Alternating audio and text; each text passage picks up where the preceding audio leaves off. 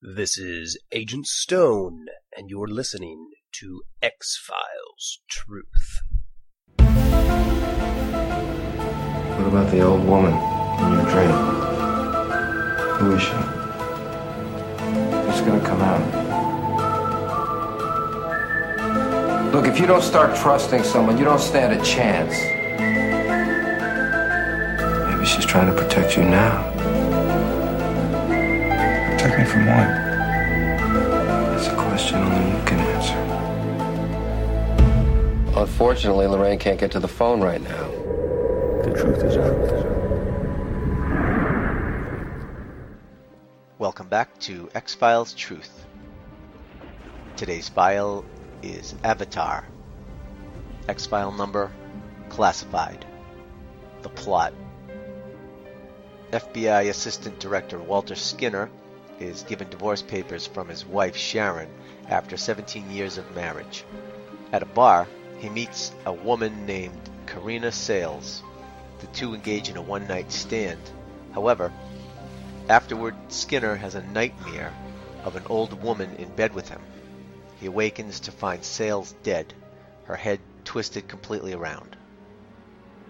As the murder investigation unfolds, Skinner tells Fox Mulder not to get involved. He refuses to take a polygraph test and is viewed as a suspect. Scully examines Sales' corpse, finding a phosphorescent glow around her lips. Mulder finds out that Sales was a prostitute and interviews her madam, who claims that Skinner's credit card was collected the previous night. Skinner sees the old woman looking at him on a city street. However, when he pursues the old woman, he instead finds Sharon. The agents talk to Sharon, who says that the marriage failed because of Skinner's emotional distance. Scully learns that Skinner had been receiving treatment for a sleep disorder in which he apparently had dreams about being suffocated in bed by an old woman. However, Mulder believes that Skinner may be having visions of a succubus, a female demon. Circular patch around the victim's mouth and nose, approximately 11 centimeters in diameter. It retained light energy. It glowed in the dark.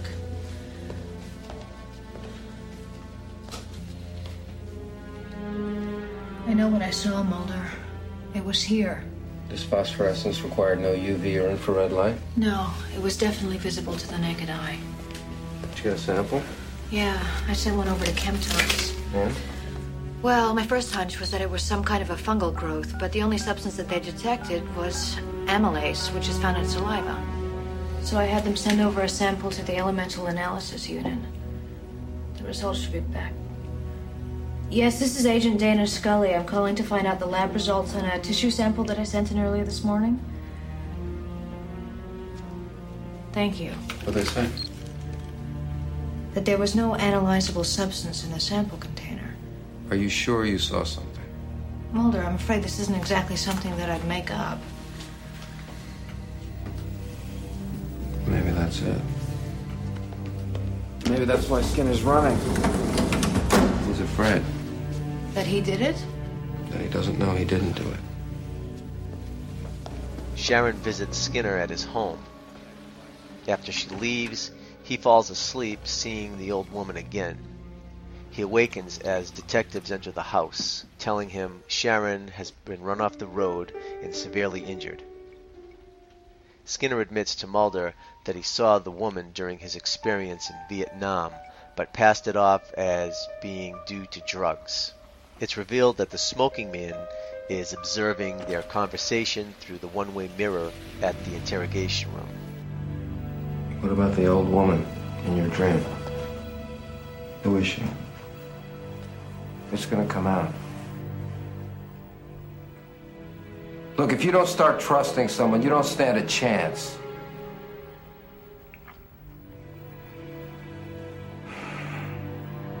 A few months ago, I started seeing her again.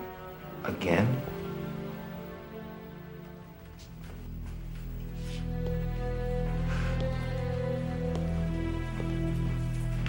I told you once what happened to me in Vietnam. I was caught in an ambush. Yeah, you were the sole survivor. You also described what sounded like a near-death experience. There was nothing near about it, Agent Mulder. I was a dead man. That's when you first saw her? I saw lots of things over there. I didn't give much credence to any of them. Why not? I got through that experience like most 18-year-olds. By numbing myself with whatever was around. I was no choir boy. I inhaled. So you just dismissed her as another hallucination? I tried. But you couldn't. She was there with me. Watching me. As I was watching myself die, my blood spilling from 100 different places. Until she lifted me up and carried me back. Away from the light. Well, maybe she was trying to protect you. Maybe she's trying to protect you now. Protect me from what? That's a question only you can answer. I don't know. I don't have a clue. Mulder investigates the airbag on Skinner's car, which was the one used to hit Sharon. Scully defends Skinner to the Office of Professional Responsibility, but it does no good and he is fired. Mulder believes that this was done to weaken the X-Files. Mulder, with the help of Agent Pendrell, finds a face imprint on the airbag which is not Skinner's. He goes to see the prostitute's boss again, but discovers that she has been murdered. The agents hope to use Judy, an employee who saw the man who actually hired the prostitute, and use her to set up another meeting with him. They agree to meet at the Ambassador Hotel in an hour. Skinner goes to see his wife, telling her why he could not sign the divorce papers, and witnesses the old woman again as she awakens from the coma. Mulder waits in the hotel bar while Scully guards Judy in a hotel room. The assassin enters the room to attack them, but is quickly killed by Skinner, who was there. The dead man's identity is unknown. Skinner returns to work, declining to say to Mulder how he knew to be at the hotel. Sir? Come in. This is our report. You'll see, though, that several questions remain unanswered. The identity of the man I shot? We ran his face and fingerprints through every available database. There's still no matches. And we're doing a dental record search, but that'll probably be a dead end, too. And regarding the other man, the telephone number that we had for him has been disconnected, and there's no record of an account. Don't waste your time, Agent Scully. You won't find him. Just get whatever forensic evidence you need off the body you have. Bury it. Is there a problem, Agent Mulder? Yeah, there's something else you'll find missing in there. An explanation for how you knew to be at the hotel last night. I was hoping you could fill in that line item yourself. I'm afraid I can't do that, at least not at this point in time. Why not? Because whatever I believe may have happened has no place on an official report. Then why don't you just tell me? Off the record. If you'll excuse me, I have some catching up to do. The OPC did a number on my office. But I want to thank you for the quick turnaround on this. After Mulder leaves, Skinner reaches into the drawer and puts his wedding ring back on. Hand in your field report. And now for my field report for Avatar. Avatar is a good episode. Sometimes I remember it being really good, and then other times when I did the rewatch this time, I expected it to be really good, and then it was, it was good but not great. So on Avatar, I kind of go up and down, but it's definitely a good episode. Don't get me wrong. We get to see CSM just for a brief moment, so that's really cool. Kind of gives it the mythology feel, but it's definitely a Monster of the Week. Compared to other episodes, this is definitely, if you compare it to all the episodes in the X-Files, it's probably more like a 7, 7.5, something like that. It's good, it's definitely passable, there's nothing wrong with it, no major issues or anything. Compared to all other of the Monster of the Weeks, it's probably more like an 8. It's still in that same range, though. But, it's pretty cool that the X-Files always addresses these urban legends and things like that. Like, this one was This one addresses that old hag syndrome, where people see an old hag at night, kneeling on somebody's chest or pinning them down, that type of thing. So that's what I really love about the X-Files. They address almost every urban myth and legend. And so they addressed it here. They tied in Skinner, and it was pretty cool. We got to see CSM, but nothing really blew me away. It was good to have some background on Skinner, and we see his wife, and we get a little bit more in depth on Skinner. So it's just another piece of the puzzle as we go along. For the sequelizer, I would give it a high potential for a sequel. You could definitely continue on with this theme and play that up, the Skinner angle, or you wouldn't have to keep going down the old hag syndrome there, but definitely Skinner's background in the visions, all that. So definitely high potential in my book for a sequel. So that's all I can think of for Avatar. So now let's see what Agent Angela has to say down in the chem lab for the chemistry between Mulder and Scully for Avatar.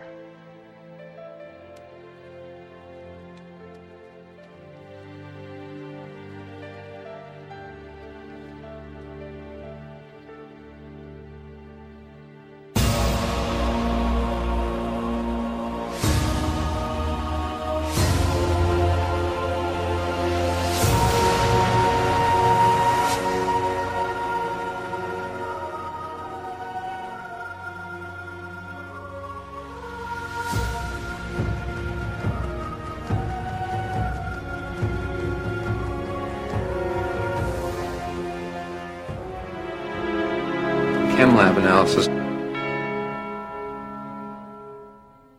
Hello, agents.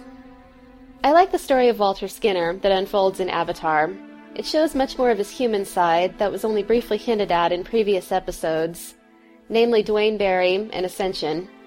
Skinner's not just the FBI superior who signs off on, and sometimes expresses protesting incredulity at, Mulder and Scully's investigations into the bizarre.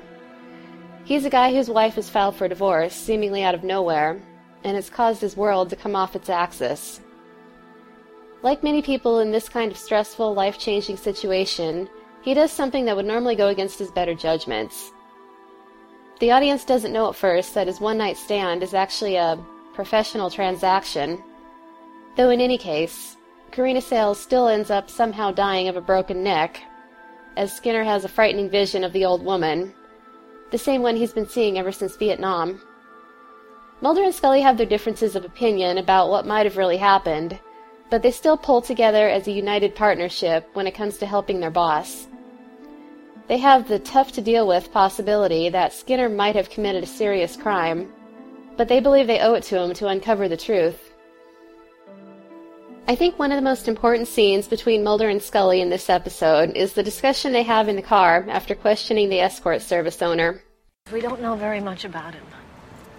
We don't know what he does off duty, who he really is. We know that he's put his ass on the line for us a number of times. We owe it to him to find out what really happened. Even if it means proving his guilt? Scully has a couple of standout moments in this episode. She's noticeably empathetic towards Sharon Skinner, getting her to open up about the reasons she filed for divorce. I like this little scene. Scully also doesn't do her characteristic dismissal of the mythological creature, in this case a succubus, when Mulder first brings it up. Many fans might expect her to say, "Give me a break, Mulder, they don't exist," or something to that effect. But because of the unexplainable phosphorescent residue she found during the autopsy, she has to admit a first-hand encounter with weird evidence that science can't define or categorize. When Scully gets grilled at the hearing about Skinner, she's asked point-blank if she believes in paranormal phenomena. She doesn't jump in with an immediate no, but instead, she acknowledges that the extreme cases are there, and that she's always viewed them with a scientific eye. She also acknowledges the mutual respect for the work that exists between her, Skinner, and Mulder. I think the most moving scene in this episode is when Skinner visits Sharon in the hospital after her car accident. Some of the things I've seen. The violence and the lies that I've witnessed men inflict on one another. I could never tell you that. Not that I ever stopped believing in the work. But there were contradictions that I that I couldn't reconcile, which meant shutting down part of myself just to do my job. We don't see for sure if Sharon makes a full recovery after the hospital machines start beeping and she wakes up. But Skinner puts his wedding ring back on in the very ending scene, so I'd say it would be safe to assume she does. Now, I know there have been fans over the years who have shipped Skinner and Scully, which doesn't bother me. I've just personally never seen it that way, but to each their own. From this episode itself, aside from what happens with Skinner in future episodes, now I almost ship Walter and Sharon Skinner from rewatching it. I hope things work out for them, and I hope their marriage gets better. Until next time, this is Agent Angela.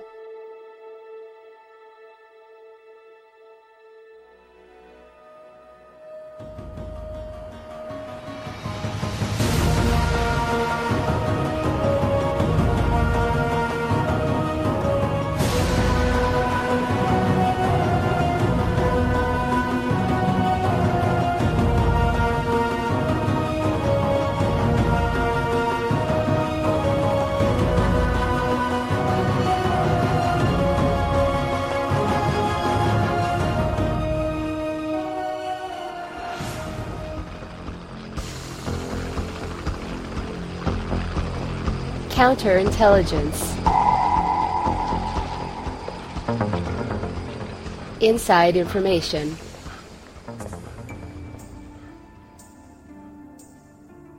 This is Agent Stone with Counterintelligence with X3.21 Avatar. Original air date April 26, 1996. Written by Howard Gordon, directed by James Charleston. Whatever I believe may have happened, that has no place in an official report.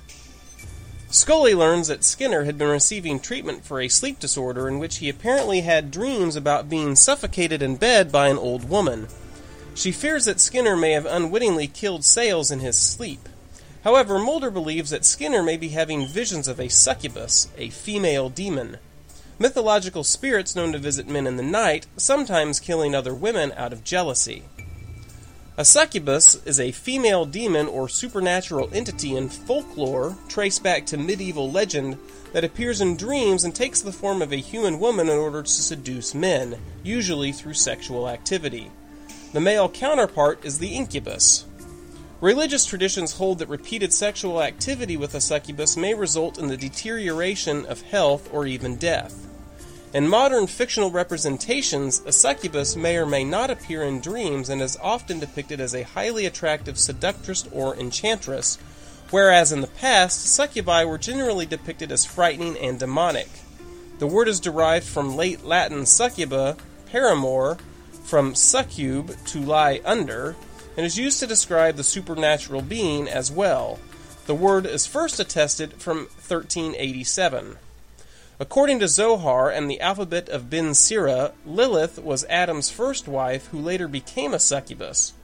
She left Adam and refused to return to the Garden of Eden after she mated with Archangel Samiel. In Zoharistic Kabbalah, there were 4 succubi who mated with the Archangel Samiel. There were 4 original queens of the demons: Lilith, Mahalath, Agrit bat Malat, and Nama.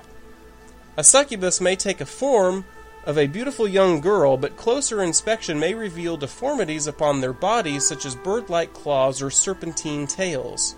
Folklore also describes the act of sexually penetrating a succubus as akin to entering a cavern of ice, and there are reports of succubi forcing men to perform cunnilingus on their vulvas that drip with urine and other fluids. In later folklore, a succubus took the form of a siren.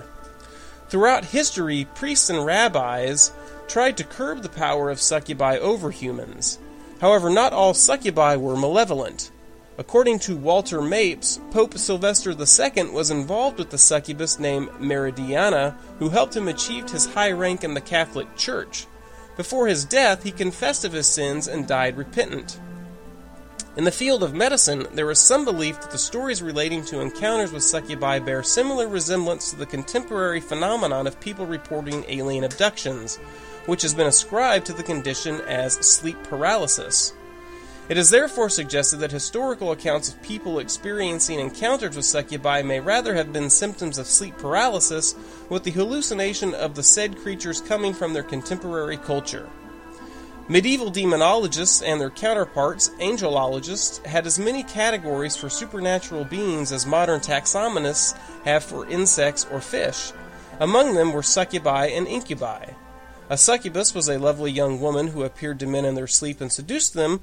While such a visitation today might be considered downright desirable, in the Middle Ages it was considered an occasion for damnation and regarded with fear and horror. However, such visits were regarded, the succubus were always depicted as young and beautiful. Scully is prompted to mention phosphorescence. Phosphorescence is a specific type of photoluminescence related to fluorescence. Unlike fluorescence, a phosphorescent material does not immediately re-emit the radiation it absorbs. The slower timescales of the re-emission are associated with forbidden energy state transitions in quantum mechanics. As these transitions occur very slowly in certain materials, absorbed radiation may be re-emitted at a lower intensity for up to several hours after the original excitation.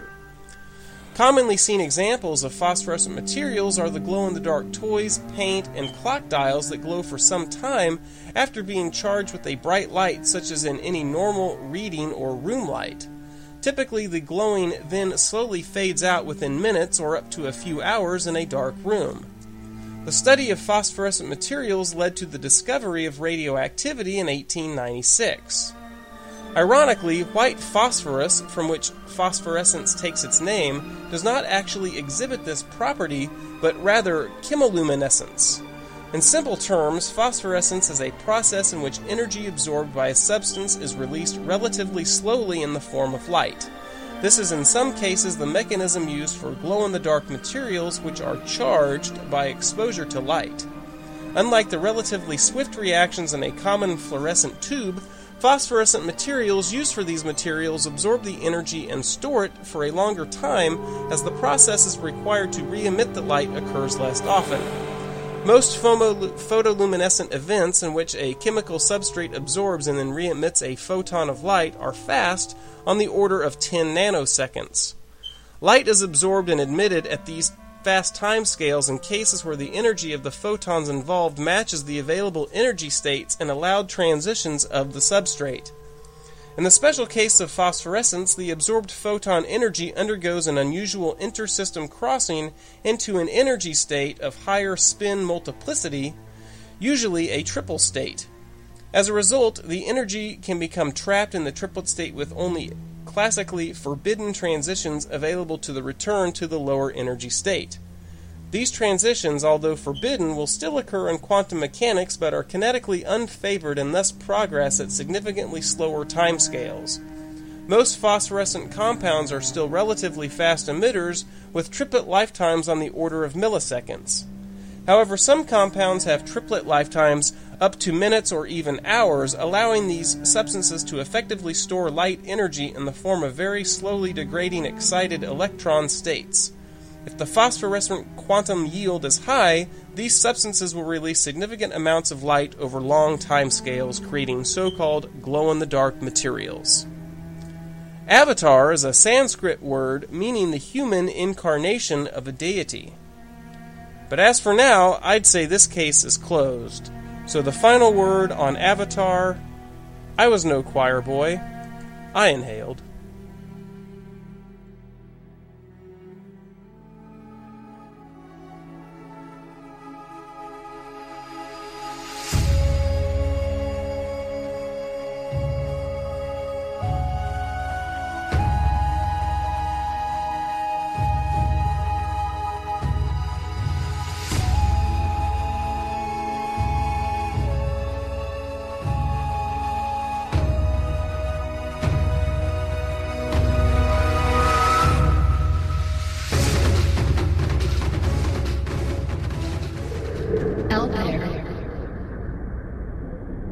What's going on out there?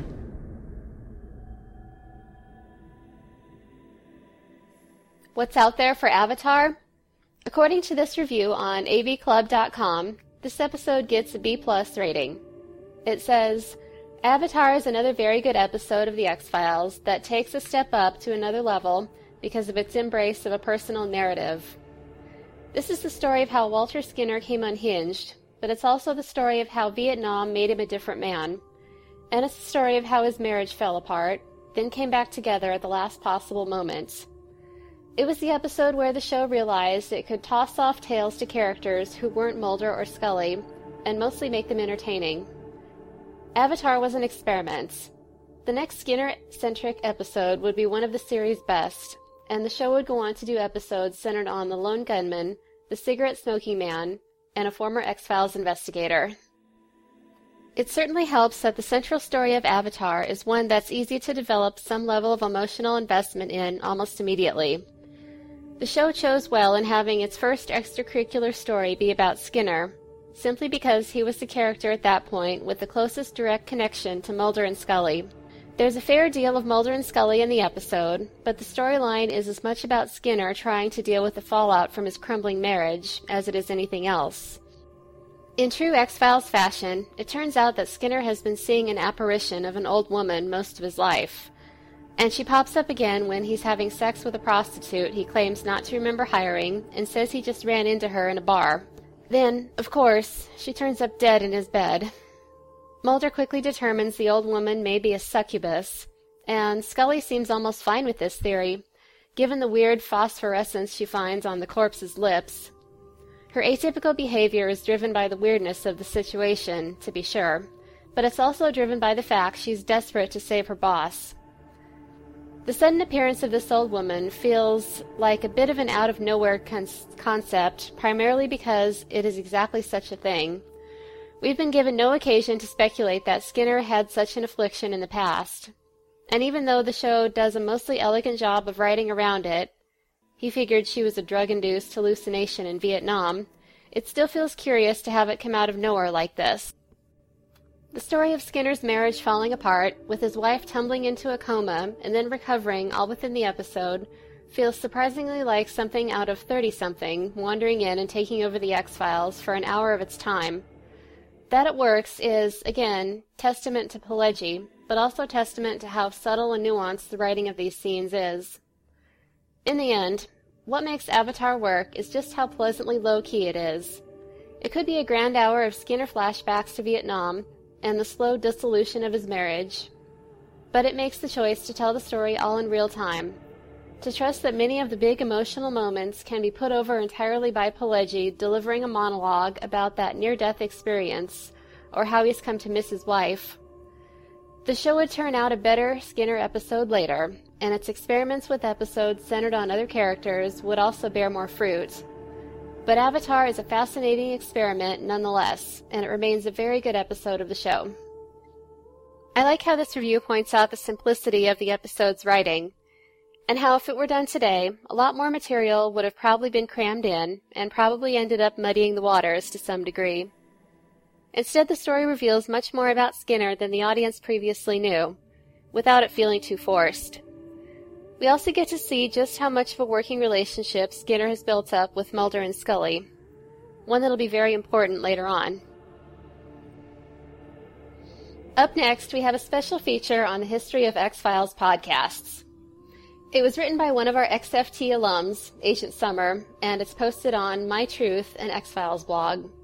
Here are the highlights. Quote, "Recently, I've discovered a few new and promising shows. Because of it, I thought it might be a good time to look back at the pioneers in X-Files podcasting, many of whom have disappeared from existence, and new podcasts who have come on board with great promise of continuing the great tradition of those that came before. My list is rather subjective to those I've experienced firsthand. If there are others out there which have been missed, I offer up my apologies in advance." The first X-Files podcast, to my knowledge, was created by Incognitus and called X-File on X-Files. The podcast first aired on April 24th, 2008, and ended its run on January 5th, 2011. After finishing coverage of each of the seasons, Incognitus continued with a series of character profiles, news on David Duchovny and Gillian Anderson's projects, and fan chats. Her two-part series on Monica Reyes featured Agent Summer. Sadly, the website and downloadable shows have disappeared from both iTunes and from the internet. Only those of us who were lucky enough to download and save the recordings still have access to these interesting sessions. On August 21st, 2008, another X-Files podcast began. Called Reopening the X-Files, the new show was hosted by Agent Donald, with a decidedly different slant in format. Covering only one episode per podcast, Donald was able to offer greater details on each of the episodes of the show. In addition to giving a nice overview of the episodes, the podcast also featured different segments such as emails from listeners, in-depth behind-the-scenes info, and reports submitted from other agents, such as Agent Shadow and Prescott. The last reopening of the X-Files came out on February 10th, 2012, and unfortunately over time, the website and recordings on iTunes have disappeared from existence. They do have a Twitter feed, but it remains fairly inactive. If you're searching for something a little different, you may want to check out the XFN studio at xfilesnews.com. Instead of reviewing episodes of the show, this podcast is associated with the X-Files News website, which brings the latest information about those associated with the show. They feature interviews with notable fans from around the world, such as the founder of the Aussie fans group, Sandy Hicks, and writer Erica Fraga, author of the LA X-Files. The show also chats with writers and producers, including Howard Gordon, Vince Gilligan, and Frank Spotnitz, to name a few. The XFN studio began podcasting on October 13th, 2009, recording a total of 12 podcasts until February 2012. Although no new episodes have been produced since that time, the podcast is still available on iTunes. The Explodey Files, which is part of the Dead Lantern podcast network, started its run on March 9th, 2010. Hosted by Explodey Joe, the podcast tries to release weekly, but it can be rather sporadic. Unfortunately, there is not a straight feed for this podcast on iTunes, but they can be found among the Dead Lantern podcast network shows. Subscribing will pull all the network's shows into your queue. They are still actively podcasting and are now reviewing the 4th season of The X-Files. If you'd like to check it out for yourself, find them on Facebook and Twitter, check out their website, and listen on iTunes. Prior to 2011, X-Files podcasts were released infrequently, often depending on the schedule of the host. That all changed on January 8th, 2011, when the X-Files Truth launched their first official review of the pilot episode. Although the podcast released a few promos and teasers prior to this date, this was the first official podcast by the collaborative X-Files Truth agents. Deemed as a podcast for hardcore fans, the episodes opened with Agent Shadow giving a detailed look at the episode, followed by a report by his then co-host, Agent Chelsea, with her take on the shipper moments between Mulder and Scully. Additional reports featured other reviews of The X-Files from blogs and podcasts, character profiles, details about the topics in each episode, website features, and X-Files current events, with Agents Stone and Summer assisting with several of the topics. Over time, a few of the segments have changed. Agent M voiced a few of the segments for a time, but has now shifted to work behind the scenes. The podcast also moved from a bi-weekly time frame to a monthly one. End quote. I'm going to add in a little more recent XFT background here. Plus, talking about myself, Agent Angela, in the third person, feels a bit awkward. In August of 2013, Agent Chelsea needed to leave X-Files Truth, and I was recruited by Agent Shadow as the new female voice of XFT. The shipper segment is still going strong, along with some Mulder and Scully character studies, when I don't have any true shipper moments to talk about. Much of the X-Files current events and actor projects have moved onto our social media pages, which are updated daily, sometimes several times a day, with news, trivia, and other fun X-Files material. Like us on Facebook and follow us on Twitter to keep up with all the latest. Agents Shadow, Stone, M, and myself have also started doing live call-in spots on other podcasts, such as the Inhale Exhale show on Blog Talk Radio, with at least a couple more planned for the near future. Stay tuned. The four of us current collaborating agents intend to keep this podcast going till the very end. None of it would be possible without our listeners, and we truly appreciate each and every one of you. Okay, Back to the rest of the X-Files podcast's history. Quote, a new format of podcast began on October 13th, 2012, when Intro to X, This Podcast Is Out There premiered. Instead of a segment or host-driven show, the show features a group of friends and fans of the show who talk about the episodes. The group seems to enjoy having a lot of fun together with lively discussions among what appears to be a diverse group of fans, ranging from newcomers to seasoned files. For those who might be easily offended, the conversation does contain a few expletives from time to time. In general, the podcast seems to last a lengthy 2 hours, and with this group discussion format, it can verge slightly off topic at times. The group also listens to reviews by listeners, often laughing along with humorous points made, doesn't have a problem offering different opinions of the episode, and offers an amusing rating system based on things from the episode. You can listen and check them out on their website. I also discovered another new podcast from the Bureau 42 X-Files Retrospective, hosted by W. Blaine Dower. The podcast premiered on September 10th, 2013, and appears to be released with a no set time frame. Each podcast episode features an overview of each episode, with frequent discussion of production for a unique and fascinating topic which is often overlooked. Episodes vary greatly in length, with the first few lasting approximately 30 minutes. But more recent episodes are shorter, lasting as long as just 6 minutes, lacking the full depth of the previous releases. For those with limited listening time, this could be a real plus to still get your X-Files fix in a relatively short time frame. Still actively podcasting, the show is midway through the first season as this blog comes out. You can listen on iTunes. You can also learn more at their blog-style website and follow the host on Facebook. Offering a similar party atmosphere is a recent addition to the X-Files podcast world.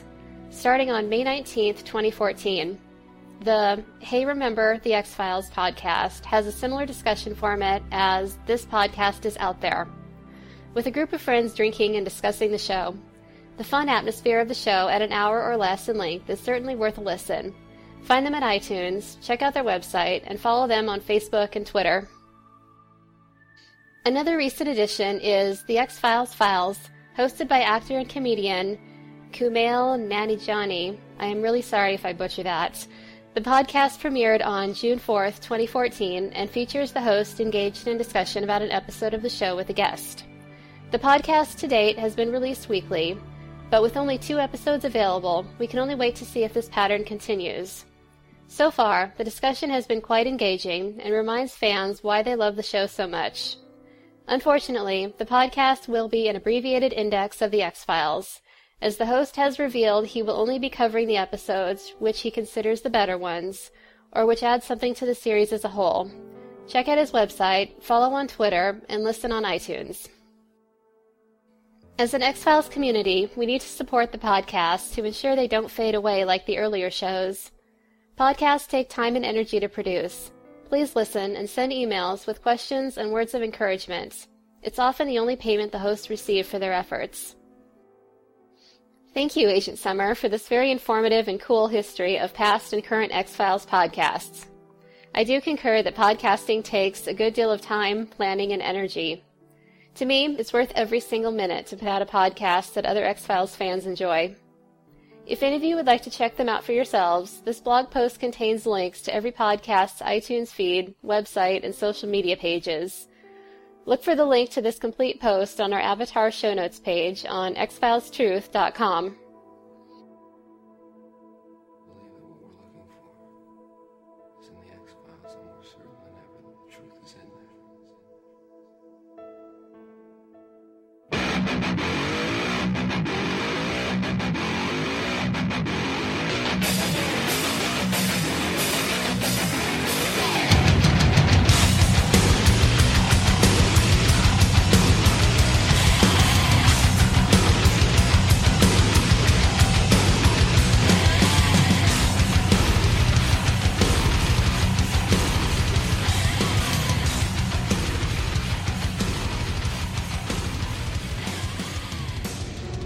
Character profiles. But these aren't human, Scully. Profiles in character.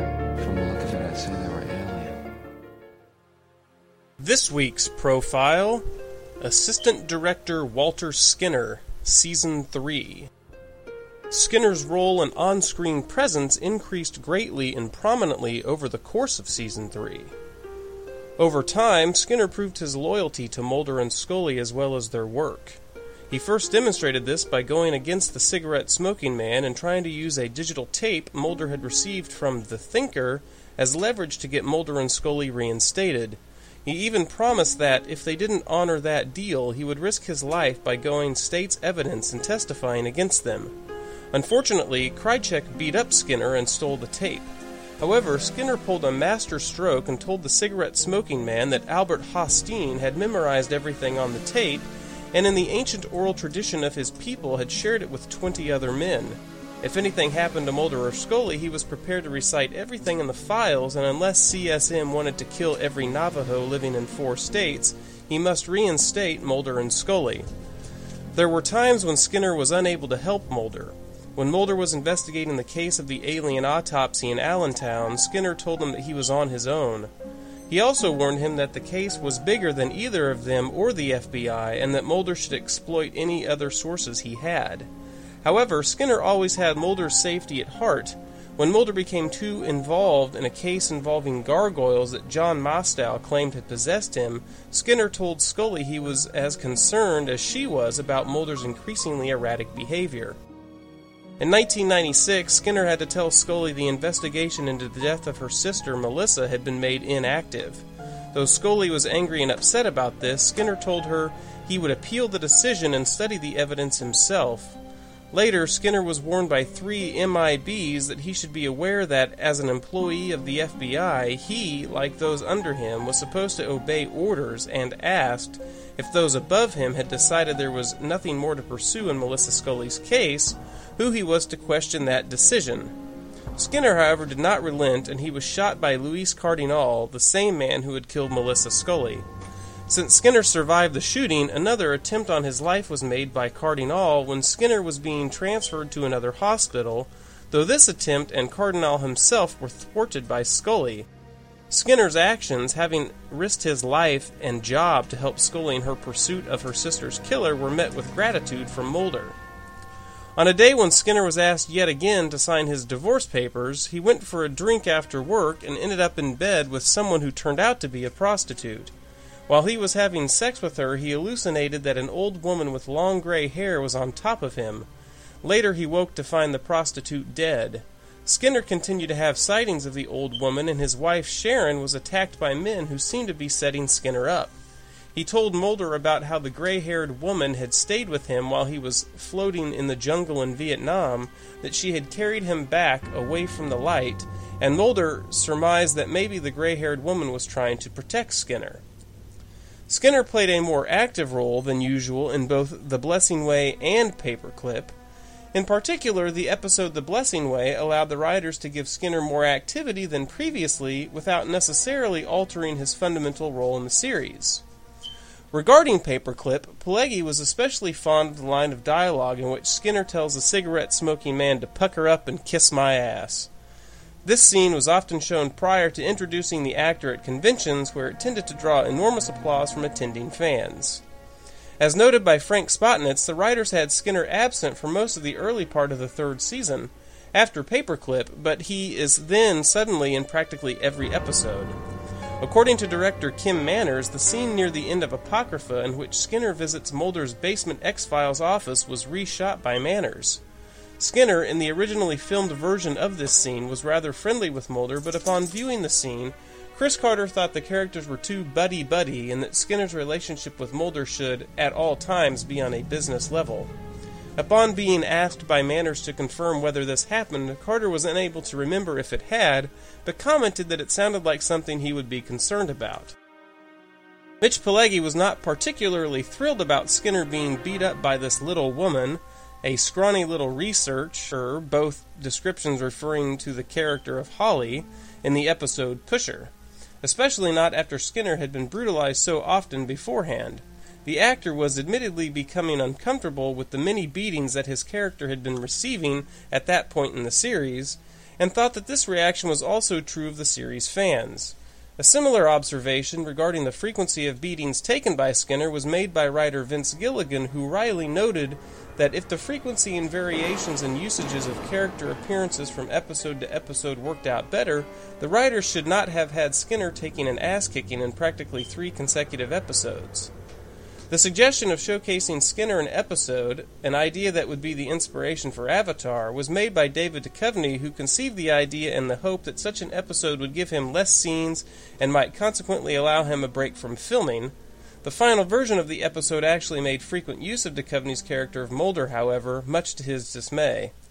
Ultimately, the actor nevertheless thought that Mitch Pileggi, and also therefore the character of Skinner, had deserved a nice episode after 2 years and was pleased with Pileggi's performance as Skinner in the episode.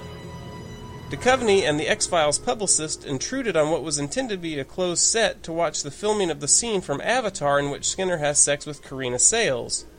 Duchovny also gave a little critiquing of this scene. The scene itself entailed Pileggi and guest actress Amanda Tapping simulating sex for 4 or 5 hours while simultaneously surrounded by crew members trying to light, frame, and photograph the shot. Avatar was aired during a time when Skinner's popularity was increasing. Mitch Pileggi thought the episode helped to re-establish some of the ground rules regarding Skinner's position in relation to the X-Files unit and how far the character would go in fulfilling the unit's mission, noting that Skinner, in the course of the episode, does not accept a helping hand from Mulder, even though the latter character offers it, and that Chris Carter did not want to just put Skinner totally into bed with the pair of agents assigned to the X-Files. Skinner's inclusion in Talitha Kumai was originally suggested by Frank Spotnitz, who mentioned, while boarding the episode with Chris Carter, that he thought the character seemed like he fitted at some point into the story. By Wednesday, March 20th, 1996, the boarding of this episode was almost complete and included a scene in which Skinner was accosted by an angry Mulder, plotted out into 2 new index cards: Mulder goes to Skinner, where's CSM, who is he? And Scully pulls Mulder off Skinner, suspect turned himself in.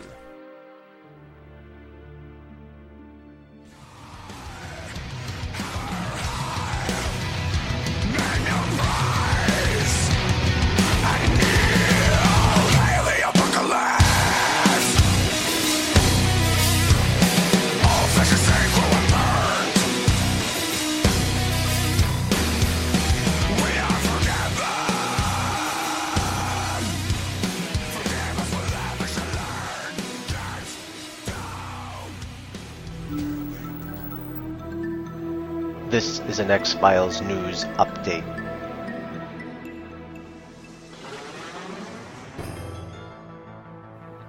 Hi everyone, Agent Angela here. In the past few weeks, as of this recording, some reports of a possible future X-Files reboot have come out. The information is pretty broad, and so far, nothing definite has been pinned down. I'm going to give you the gist of what's come out in the media about it, tell you what I'd like to see as an X-Files reboot, and share what some of our very awesome listeners have written into us about it. According to a July 25th article published on the Den of Geek website, the X-Files creator Chris Carter has been in talks with Fox about rebooting the X-Files. Chris Carter has had conversations with the heads of 20th Century Fox about a possible reboot of the X-Files, he confirmed to Vulture this week. What the tenor of those conversations was, Carter didn't elaborate, but that didn't stop us from pondering the matter. After batting away talk of the lawsuits both he and David Duchovny brought against Fox, the X-Files creator spoke of how he and Fox TV CEO Dana Walden go way back, confirming, quote, "She and I have talked a lot about this." Is that a way of saying a reboot is happening? Asked Vulture. That's just a way of saying there certainly have been conversations, Carter replied. So why hasn't it happened? Vulture pressed him. I would assume nothing were Carter's final words on the matter. Now, I believe whatever form the X-Files reboot would take, it's absolutely 1,000% got to have David Duchovny and Gillian Anderson as Mulder and Scully back in the main roles. I just don't think anything else would work, and casting otherwise almost seems like a sacrilege to me, like stomping on hallowed ground, so to speak. I'd even venture to say a reboot with other actors playing Mulder and Scully would be pretty much dead in the water. At least with the diehard fans who have been around so long, and are still crazy after all these years.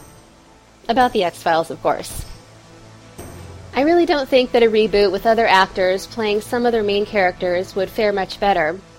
And I've spent time imagining the possible uproar of biblical proportions that would take place among the X-Files fans if that were to happen. The second thing I want to see is a reboot, the mythology. I think it's been enough years of waiting for all things to be revealed and for the mythos to be wrapped up. I want to see whatever comes of the alien invasion that was projected to happen in The Truth. I want to see the ultimate fate of everyone involved. Both heroes and villains, humans and extraterrestrials, whether the invasion gets thwarted or something else happens. I think this would be a great reboot as a TV miniseries. Exactly how many parts it would need, well, that's up to Chris Carter and the writers to determine. I'm not alone in many of these opinions. Many of our listeners have expressed similar ones.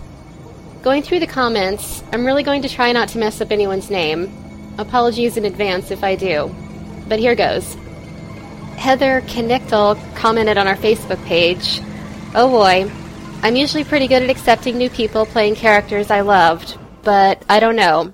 Mulder and Scully without David Duchovny and Gillian Anderson seems sacrilegious." Heather also says in another comment, "And though I am intrigued by continuing with the torch passed to new characters, I also question whether it would be worth it. The Mulder and Scully X-Files is so singularly special, and can we really trust any network to make an X-Files show that isn't vanilla crap with the X-Files name on it? I just don't know. I trust Chris Carter, but not Hollywood. Some things are better left alone. They can't use the alternate universe trick like Abrams did for Star Trek, you know?" Megan Miller also writes on Facebook, "I would be satisfied with anything as long as Mulder and Scully, therefore Gillian Anderson and David Duchovny, are a part of it. The show is about Mulder and Scully at its core, and to introduce new characters, I think, wouldn't attract any viewers at all.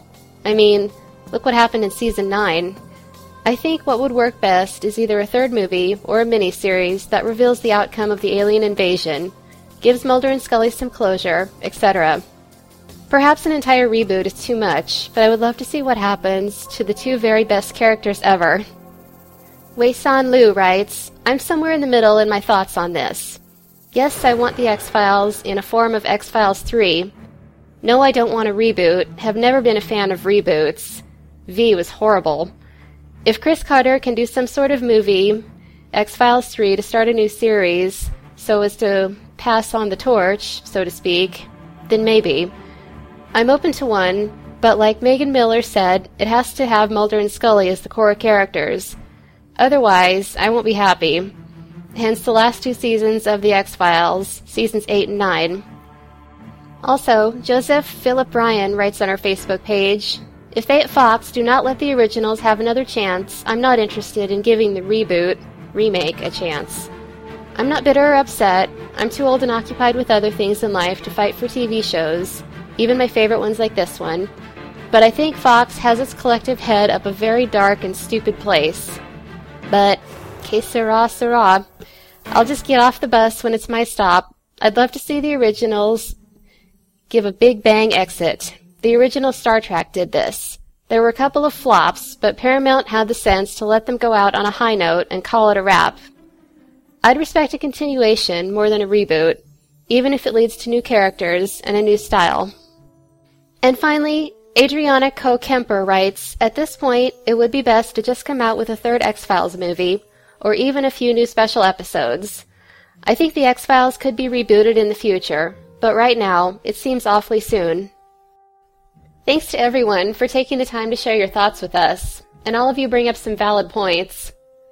I can't help but wonder, if the X-Files were rebooted without David Duchovny and Gillian Anderson, and with Mulder and Scully recast, would it even have enough fan support or interest to be worth making? I think it's pretty safe to say. The majority of the X-Files fandom is hoping we don't have to find that out. If you still want to jump into the discussion, you're very welcome. Head on over to the X-Files Truth Podcast Facebook page. More discussion continues over on Twitter. Dana Hunt at Gabriel's Prophet tweets, about the idea of an X-Files reboot with a different cast, quote, "They should leave it the hell alone. It would be a slap in the face to the original cast." She also says it was a unique show at the time, and there was nothing like it. The cast was fresh, ships were hinted at, but never came out. It was like Carter liked to tease us and let the X-Files decide. What angers me about a reboot is they will make Scully a bimbo and take away the strong, intelligent, independent female character we love. Yeah, with you on that one. I don't even want to picture that. Melissa at MySourceEssay85 tweets, "Unless it stars David and Gillian, it's not the X-Files. Didn't they learn that in the last few seasons? I mean, I like Doggett and Reyes, but it just wasn't the same." Well, I say there you have it, 20th Century Fox. One of the most passionate and vocal fandoms ever is speaking out. If anyone else would like to jump into the discussion, be sure to follow us on Twitter at Xfiles_truth. As far as what may ever come as an X-Files reboot, only more time will tell at this point. To quote Agent Mulder, "There's so much more than this. There has to be an end."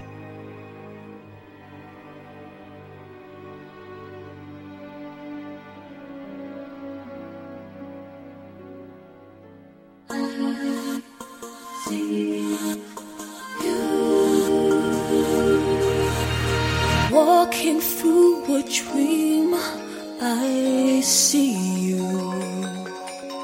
My light in darkness, breathing hope of new life.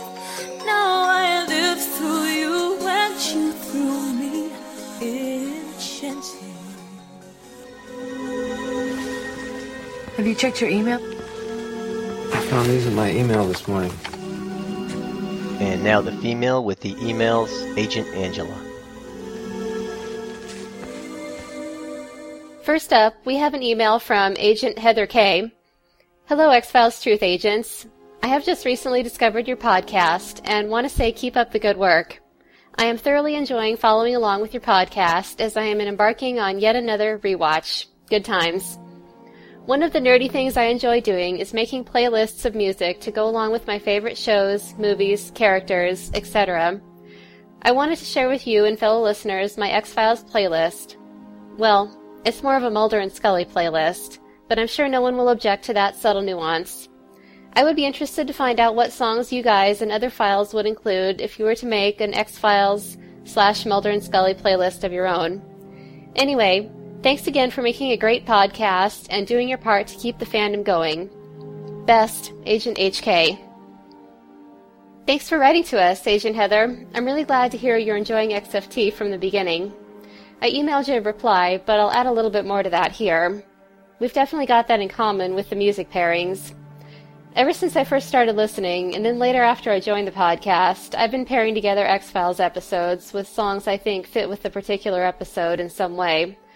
Whether they fit with the title, the characters, the storyline, or some combination of those. Agent Shadow picks a lot of the music to use in each podcast episode, but I'll send him those song suggestions when I think of them. Without giving away too many podcast spoilers, a few I've picked include Planets of the Universe by Stevie Nicks, which appeared on the Syzygy episode, and for future episodes, Paper Heart by St. Lucia for Paper Hearts, Shoot to Thrill by AC/DC for First Person Shooter, and hopefully Mulder and Scully shippers will get a kick out of this one, Devil Woman by Cliff Richard for Sixth Extinction, that of course being directed at Diana Fowley. That being said, none of these choices for future episodes are set in stone. We might run across some songs we like better as those episodes draw closer. And we're always open to listener song suggestions too. So if any of you have any of those, you're more than welcome to email us, tweet us, or Facebook us with them at any time. I'm also looking forward to hearing the other agents' choices for an X-Files inspired music playlist. What would you three include on one of those? I'll add a link to Agent Heather's blog post on our show notes page so the rest of you can check out her playlist choices too. Oh yeah, one more related thing. I recently came across a site called 8tracks.com that lets you create your own playlists out of music you already own, or you can pick it from their music library. I just signed up, but haven't made any X-Files playlists yet. It's on my to-do list. I've been checking out others' playlists on there, both X-Files and non-X-Files related. A lot are really cool and creative, so there's a little promotion for 8 tracks if you guys want to check that out. And if you create an X-Files playlist, we'd love to hear it, so feel free to share it with us. Up next, we have a short 5-star iTunes review from username DRKRLM, which I'm going to take a guess stands for Dark Realm. Pretty cool. It says, very unique show. X-Files fans will love this. Aw, thank you. If you love X-Files Truth, you can always leave us a short review at iTunes like this. Other ways you can get in touch with us are on the X-Files Truth podcast Facebook page, on Twitter at X-Files Truth, and on our website, xfilestruth.com. You can also email us at xfilestruth@live.com. Thanks again to everyone who's taken the time to leave us such great feedback. Until next time, the truth is still out there, people. Go find it.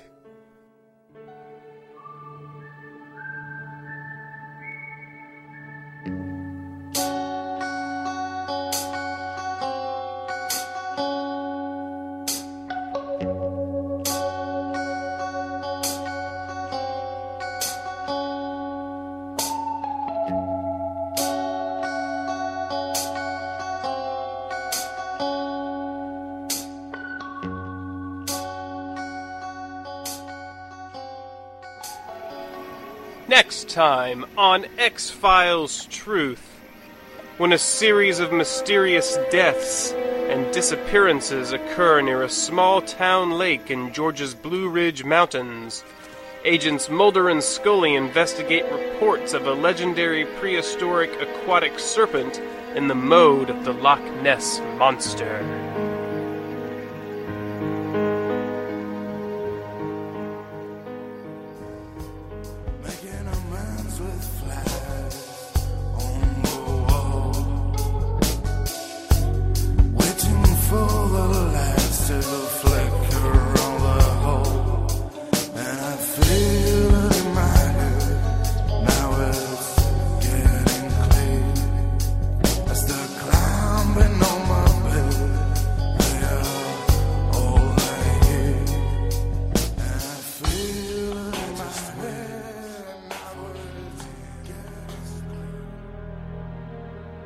Well, that closes the file on Avatar. Remember to stop by xfilestruth.com for specials that sometimes aren't released on the regular release schedule. Some specials we do just show up on the website, so we have a couple over there, so check that out. And again, special thanks to everyone who leaves reviews at iTunes, because that really does help us the most. Well, here's to hoping that there's going to be another X-Files movie and hopefully another reboot of the X-Files themselves. That would be excellent. Also check the website for the songs that we use for today's podcast to see how they tie into the show and the content. That's everything for Avatar. We'll see you guys next month for Quagmire.